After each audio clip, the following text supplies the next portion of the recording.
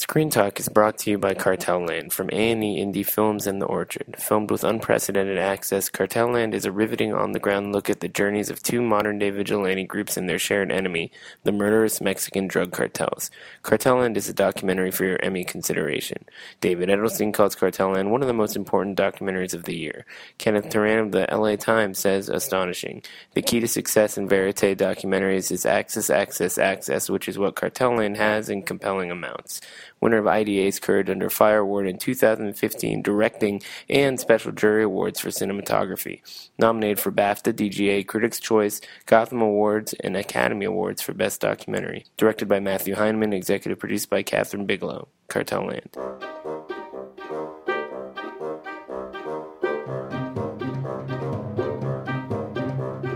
Okay, welcome to the second Emmys edition of Screen Talk. I'm Eric Cohn, the Deputy Editor-in-Chief Critic. I happen to be in the LA office, so I figured I'd sit in for this one with Ann Thompson and Michael Schneider. And even though Emmys isn't my space, it's been a lot of fun to kind of listen to what you guys see as sort of the pertinent conversations happening in this space, because it seems to mirror a lot of the things that we've been talking about in the film world, particularly diversity, coming off of Oscars So White. And that conversation being in the air, it's sort of fascinating to see how different elements of awards season deal with it in their own ways. And we saw with the Tonys this past weekend just how radically different it was from the Oscar conversation. All four Oscar award, actor races were people of color. Yeah. You mean the winners. The Tony winners. Yeah, absolutely. Well, it's so funny sitting in my TV chair, and I've had this superiority complex now for a while. Looking at you film folks, the past couple of years, when you look at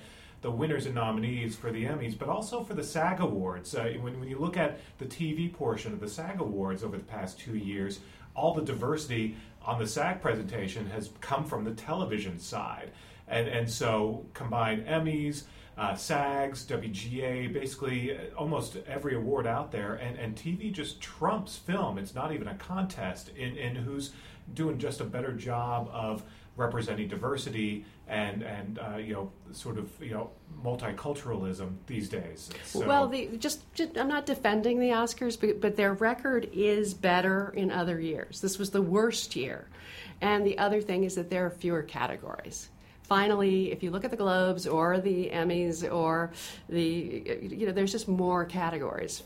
Right. But isn't there also just an industrial pressure that's been taking place in the film industry that seems like it's just been more organic with TV? In other words, ratings and so forth seem to drive a lot of the decisions behind different kinds of shows that appeal to different kinds of demographics, and so you just have more diverse programming. And you have more risk-taking, especially on Broadway, than you could possibly have.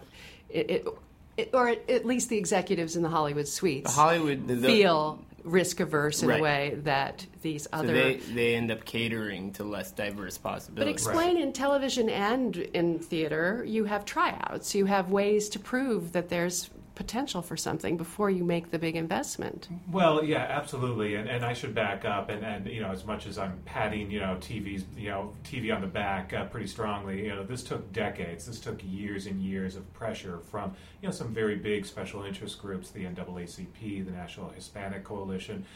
Remember when the Jeffersons was a big deal? Well, and the thing is, there was a period of time when it was just 3 networks, where the networks in the 70s started to get more diverse, and you started to see more African American casts on TV, Good Times, the Jeffersons, etc.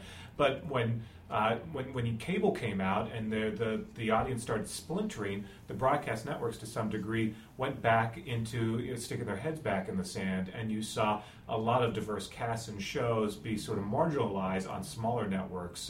Back in the day, you remember UPN and the WB in the 90s, where suddenly all the sitcoms and dramas with predominantly African American casts ended up on those networks, and suddenly the big broadcast networks were getting wider and wider. And so in the late 90s, there were a lot of panels, coalitions, real pressure on the networks to get more diverse and start casting diverse again.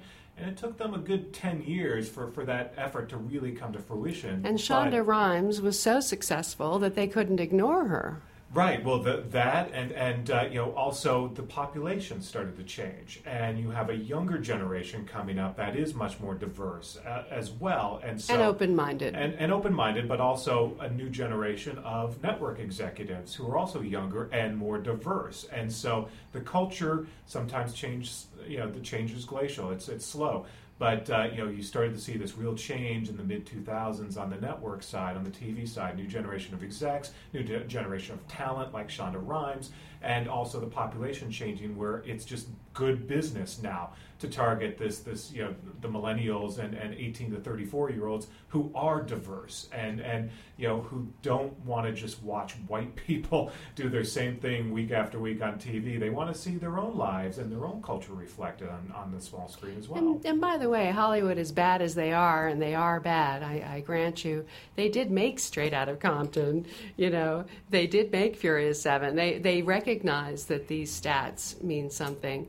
They are making money with diverse movies. They're just not the kinds of movies that the Oscars are ever going to pay attention to, unfortunately. Right. So it's always been two different issues. It's award shows versus how is the industry really doing. And I know on the film side there are different pressures as well when it comes to blockbuster movies and also international, which although international is very important in television, it's a whole different ballgame in the film. And there are these awful sort of conventional rules about what's going to play overseas that unfortunately cut off a lot of these projects early on. But this year could be different. This year we have Birth of a Nation, we have Loving, we have some other projects in the works there that are will a handful make of it movies. More diverse in all likelihood. Yeah, it's possible That are Oscar type movies. But these dramas. Yeah, and these are not big studio movies though. I mean these are movies that are subsidiary. Yeah.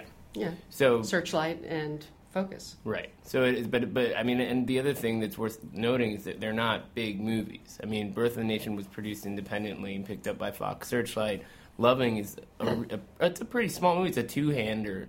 Some of the shows that we're talking about as Emmy contenders seem like they have a much bigger scope, right? I mean, these are not films. Or these are not like films that are acquired for distribution, which both of those were. I mean, Empire is an enormous, successful show, massive commercial property, and the success. And they spend more money in success. Yeah, too. and the success of Empire was huge for the business, for Fox, and for diversity, obviously, in prime time. But it also came in a year where How to Get Away with Murder on ABC did quite well, and Viola Davis, of course, won the Emmy last year.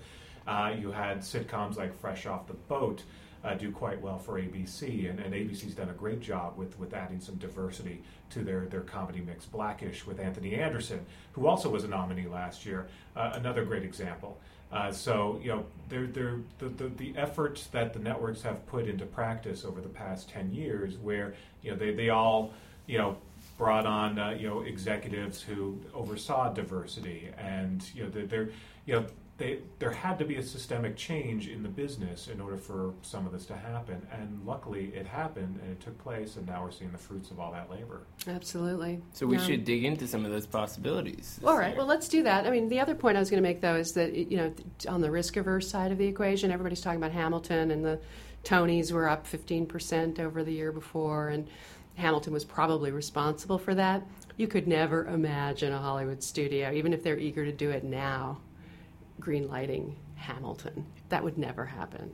It's just impossible to imagine them taking that risk. It's such a weird concept in the Period. first place. Revolutionary War, history. Hip-hop. They barely made Lincoln. Yeah. Right. Well, that's again, in success though, it's it's a good thing for everyone, because now maybe they will take a chance on the big James A. Garfield musical that I'm working on. And now's your time. One step at a time. All right. Exactly. So actually, I'm looking at our sister company, Gold Derby, has all the Emmy predictions up there, and I'm just looking at some of the candidates for drama. If we were to start in one category, and it's actually looking a little white to me right now, Michael. I know. After all of this talk of diversity, now they're allowed to have how many? 6 They're allowed to have 7 now. 7. And honestly, and this may be a topic for future. They're only showing 6 for some reason on Gold Derby. Go ahead. We kind of discussed this on the last episode, the fact that really there should be 10, but I guess we'll have to push wait. along. Maybe next year they'll have 8. But this year you do have 7 in these major categories, and that's still not enough. But there's a lot of great shows. So for starters, Game of Thrones, which is the defending champ. It's buzzy, it's still out there, and has the benefit of being on the air right now as voters start to make their picks. So that obviously gives it a nice leg up. And as we know, once Emmy voters pick a show, they tend to stick with that show for quite a while, as all the trophies on the shelves of the Modern Family producers can attest to. Well, I'm betting that Game of Thrones is going to win this one. I have it at number 1. What do you think? I agree. I think again, it worked last year, and what's interesting is last year the voting changed for the first time. The entire Emmy body was able to vote for everything. In the past there were blue ribbon panels, and so it was limited who actually made some of the final choices. But these days, everyone can vote all the time. So Game of Thrones, an obvious favorite, and obviously one of the bigger shows in TV, so it has that leg up. And doesn't it have a leg up also because the season that's currently unfolding, which just began, is right in the thick of Emmy voting? The Emmy voting just started on Monday, Even though that's not the season they're technically voting on, right? No, it is. It is, okay. Yeah, so what's interesting about the Emmys is they have this sort of hanging episode rule, where as long as most of the episodes are within the time frame, I eligibility. thought the time frame was May 30th. Yeah, but most of the episodes of this season of Game of Thrones was before May 30th. So the rule is, as long as the majority of episodes aired within the time frame, then that entire season is counted as being eligible. So since we've already had most of the season of Game of Thrones air, it's this season that's and it's excellent. It's Do voters fantastic. care about this, the kind of backstory here with this season not being the first one that's it's not really in tune with the books and all that kind of stuff? I don't think so. I think they're in tune with that, but I don't know if that matters as much as basically how was the season, what did they think, and if anything, did they pull off a tremendous season without the benefit of having the books? And if you look at the ratings, people are still watching. They still love it. It doesn't look like there's anything else on that scale, just production-wise. No, there isn't. Not really. Homeland is my second pick, and I would say that is a pretty big scale show too. I mean, they travel, they go to different locations. They were in Berlin for last season. It tied into terrorist reality in a way that was kind of spooky because of Paris going on. They were actually shooting when Paris happened. So right after that Berlin episode. And Homeland is a show that has really had a second life. It's one of those shows that opened strong, was a great series the first couple of years, and I think most critics agree that it sort of lost its way a little bit as it was trying to figure out, okay, what do we do? Post Damian Lewis. Yeah, exactly. Post Brody, and once Brody was killed off, they managed to reinvent the show, and now it again has this second life. I think the problem for Emmy consideration is that there are a lot of Emmy voters that probably gave up on the show, and once people give up on a show, it's really hard to bring them back. So because it sort of has a little bit of that feeling of it lost its way for some voters, it might be tough to win some of them back, or enough of them back for it to be a serious contender for that top prize. But you never know. But then you have something like Better Call Saul, which is still kind of the shiny new kid on the block, having finished a very successful second season. I mean, it seemed like it just got better. And it follows up the extraordinary success of Breaking Bad. So it's like a sequel in a weird way. Would you say that's true?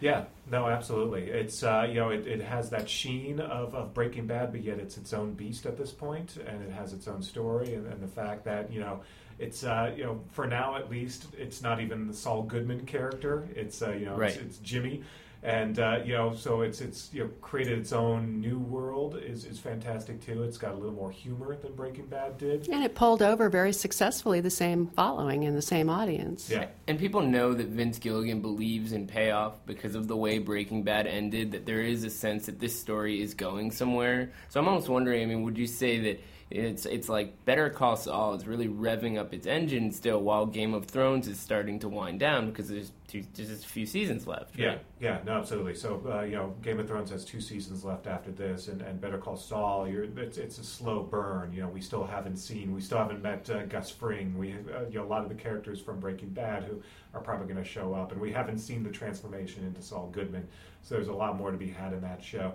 I think the real sort of impressive phenomenon about Better Call Saul is Bob Odenkirk, and the fact that Bob Odenkirk was a comedic actor, a sketch comedy artist from Mr. Show in the 90s and the Ben Stiller Show, and known for his comedic abilities and his improv skills, and the fact that he has reinvented himself as an amazing dramatic actor.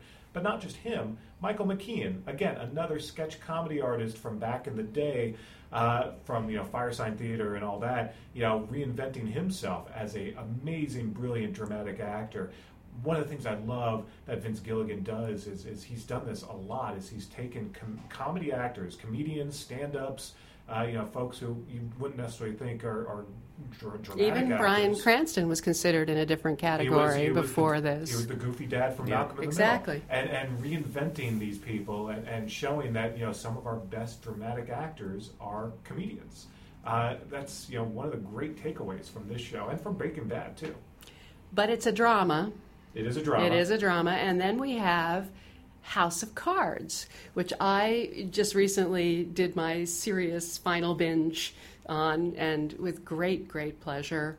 And it's so timely. It is so perfect for what's going on in our election cycle. It is timely. I do feel at this point that House of Cards, it's kind of grandfathered into this category, so yes, it will get a nomination. But what do you mean by that specifically? Because it was the first Netflix show, it still was a phenomenon with David Fincher behind it.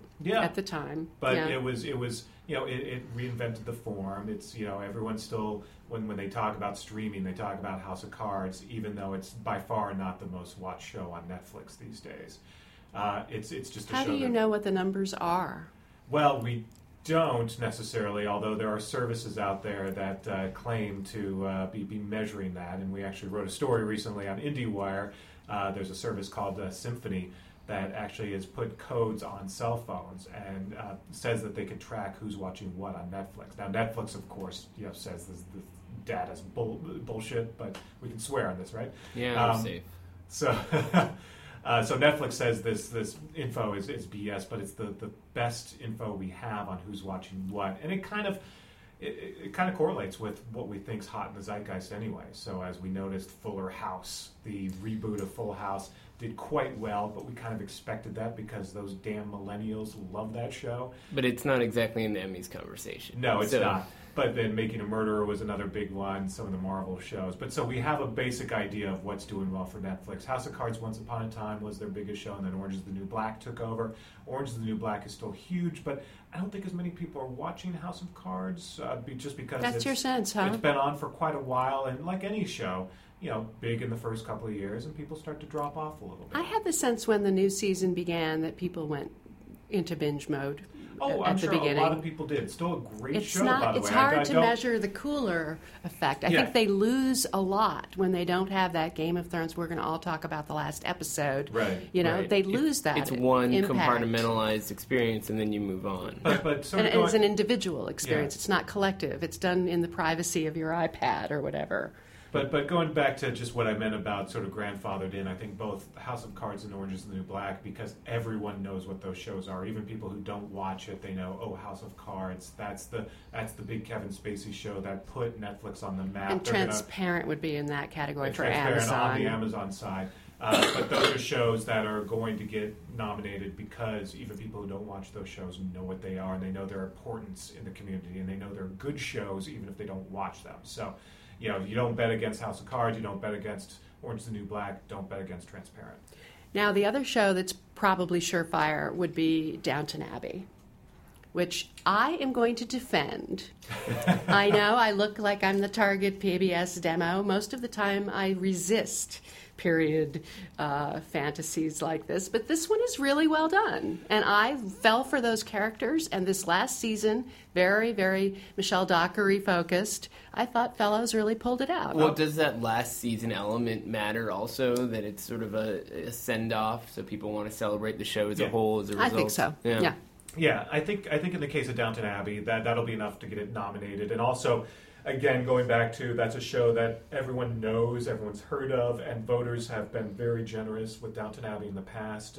It seems like one of its supporting characters always ends up winning an Emmy. In that case, I'm surprised by how generous they've been. Well, not so much the show as the actors, who Yeah. aren't all as great as that, No. as all that. no, but it's a show that it was a phenomenon, and everyone knows it. So that's why it keeps getting nominated year after year. So it will get nominated, but no chance that it wins because it was so long in the tooth, and not enough people watched that final season. So Orange is the New Black is a drama now. It is a drama now, according to the TV Academy. So that you would put in the for sure category. I would put in the... Because I don't have it on mine. I wouldn't say for sure. Because I abandoned it, frankly. I would put it in, and it's got a really good shot. Now, for sure, I would say Game of Thrones, Homeland, Downton, House of Cards. Those are probably my for sures. Better Call Saul? No, I wouldn't say for Oh. sure. I would say likely. I would put Better Call Saul and Orange is the New Black kind of together. As a likely. As likely. On the cusp. Yeah. What about Mr. Robot and The Affair? See, I would put Mr. Robot as a likely as well, because we don't know yet, actually, how... It's never been nominated. It could end up being like The Americans, one of the best shows on TV that all the critics love, but for whatever reason, voters didn't vote enough to get it on there. So, I mean, that's the one of anything I'm most curious about. So how are the Emmy voters going to react to Mr. Robot? And if they do nominate it, okay, why did they like Mr. Robot but not The Americans? I don't get it. Maybe the Golden Globes and the Critics' Choice Awards helped Mr. Robot. Yeah, Well, could Mr. be. Robot also is more hip than The Americans. Americans is a period drama, very slow burn. I mean, it's beautifully textured, but Mr. Robot's every episode is viscerally engaging. It's just it really gets under your skin. And So- do they judge which network it's on? Does that have any impact on it? Well, that's... Is FX less important to them?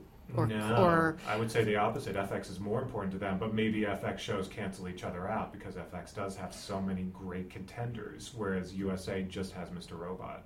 Which brings up Showtime's show Billions, which we haven't even mentioned. Yeah, and Billions, that's another one that's on the fence on that one, just because it's new. It's new. Reviews were good, but it didn't quite hit the zeitgeist the way other shows did this year. It Evil came Rich close. People was a big deal, back in the recession days. I thought what's interesting about that show is that I think it's very well written and well executed and well acted, especially. So that would be I would give the actors the strongest chances. Yeah, absolutely. And that's where I think voters will say, okay, that's how we'll reward Billions. I don't think it makes it to the series category, but it's too bad because I thought it got better as it went along. The first 6 episodes weren't as good as the last 6. Well, that's tough. When the reviews are, and they sent out 6 episodes, which is unusual because they knew. Yeah. Well, when you have voters who have a lot of TV to watch, they're not going to get to that back 6 if you're telling me the first 6 weren't that great. They were I'm stick okay. with it for episode 9. But on the it had a flip great side, payoff. That cast is great. So Paul Giamatti. I mean, come on, that's automatic. You just click that box. But Damian Lewis obviously also too. So, and I think that's where voters are going to be like, okay, we're recognizing Billions, but not quite. But as the one of women were best good shows. too. What about them? What about Maggie Siff? Perhaps. I mean, she's not as big a household name, so Not as easy. Yeah. Interesting. And The Affair? I love The Affair. Me too. It's a great show. But I think that's another smaller show that, right with The Americans. We love it, critics love it. I don't know if there's enough of a big base out there, with voters. So it's actors again. Yeah, again.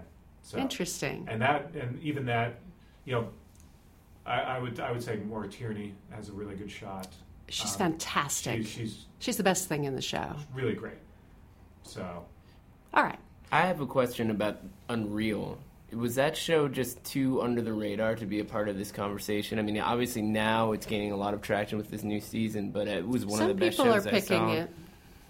not a lot though. I'm on our sister site Gold Derby as well, and I don't see a lot of people putting Unreal on there. I mean, that to me it's a strong female-driven show that also it's getting into the DNA of TV culture in a really fascinating way. Which, I mean, maybe that hurts a show like that, but I feel like it's really been discovered in a big way just in the last few months. I can't help but wondering if female quote-unquote shows are at a disadvantage.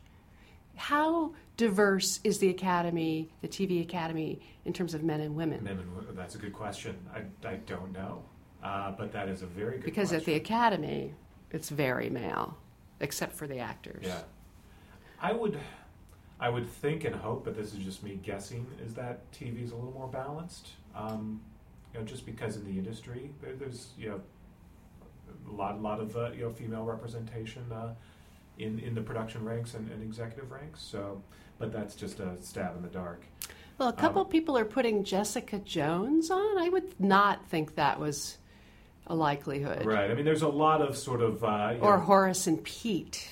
Right. I mean, Horace and Pete's interesting since that's completely financed by Louis C.K. I actually saw the other day, though, that he took out some ads in the trades, so he must be spending a little bit of money. I thought he was bankrupt. What happened? Bankrupt, quote, unquote. But I did see an ad on one of the websites the other day, so either he's spending some money or he's got friends in high places. Maybe his pals at FX are throwing him a couple bones. Please do another season of Louis. In exchange, we will help market your Horace and Pete campaign. I'd be kind of curious about that. And then there's The Leftovers and The Good Wife. Yeah, I mean, Leftovers, again, I love The Leftovers. It doesn't have a chance. But Good Wife, it does have a chance, final season. That is one of the mainstream shows that's, big and broad enough that I think a lot of the, especially older Emmy voters, love that show, love Julianne Margulies, and I would not be shocked if I saw Good Wife as one of the 7. I would not say that would be a surprise to me. It's got the Obama bump, too. You can't forget that, which Hamilton got. So that's true. Definitely. You never know everybody's riding the winner, that's for sure. Well, that seems to cover it. I think it's going to be... we'll get into some of the other categories as we move forward. There's plenty to talk about. Absolutely. Look alive. As I continue to catch up. Yeah, I have a lot of shows to watch now, that's for sure. Yeah, voting is going on as we speak, so vote wisely, vote often. No way, you can't vote often. but vote smart and keep checking back at IndieWire, and we'll help you out.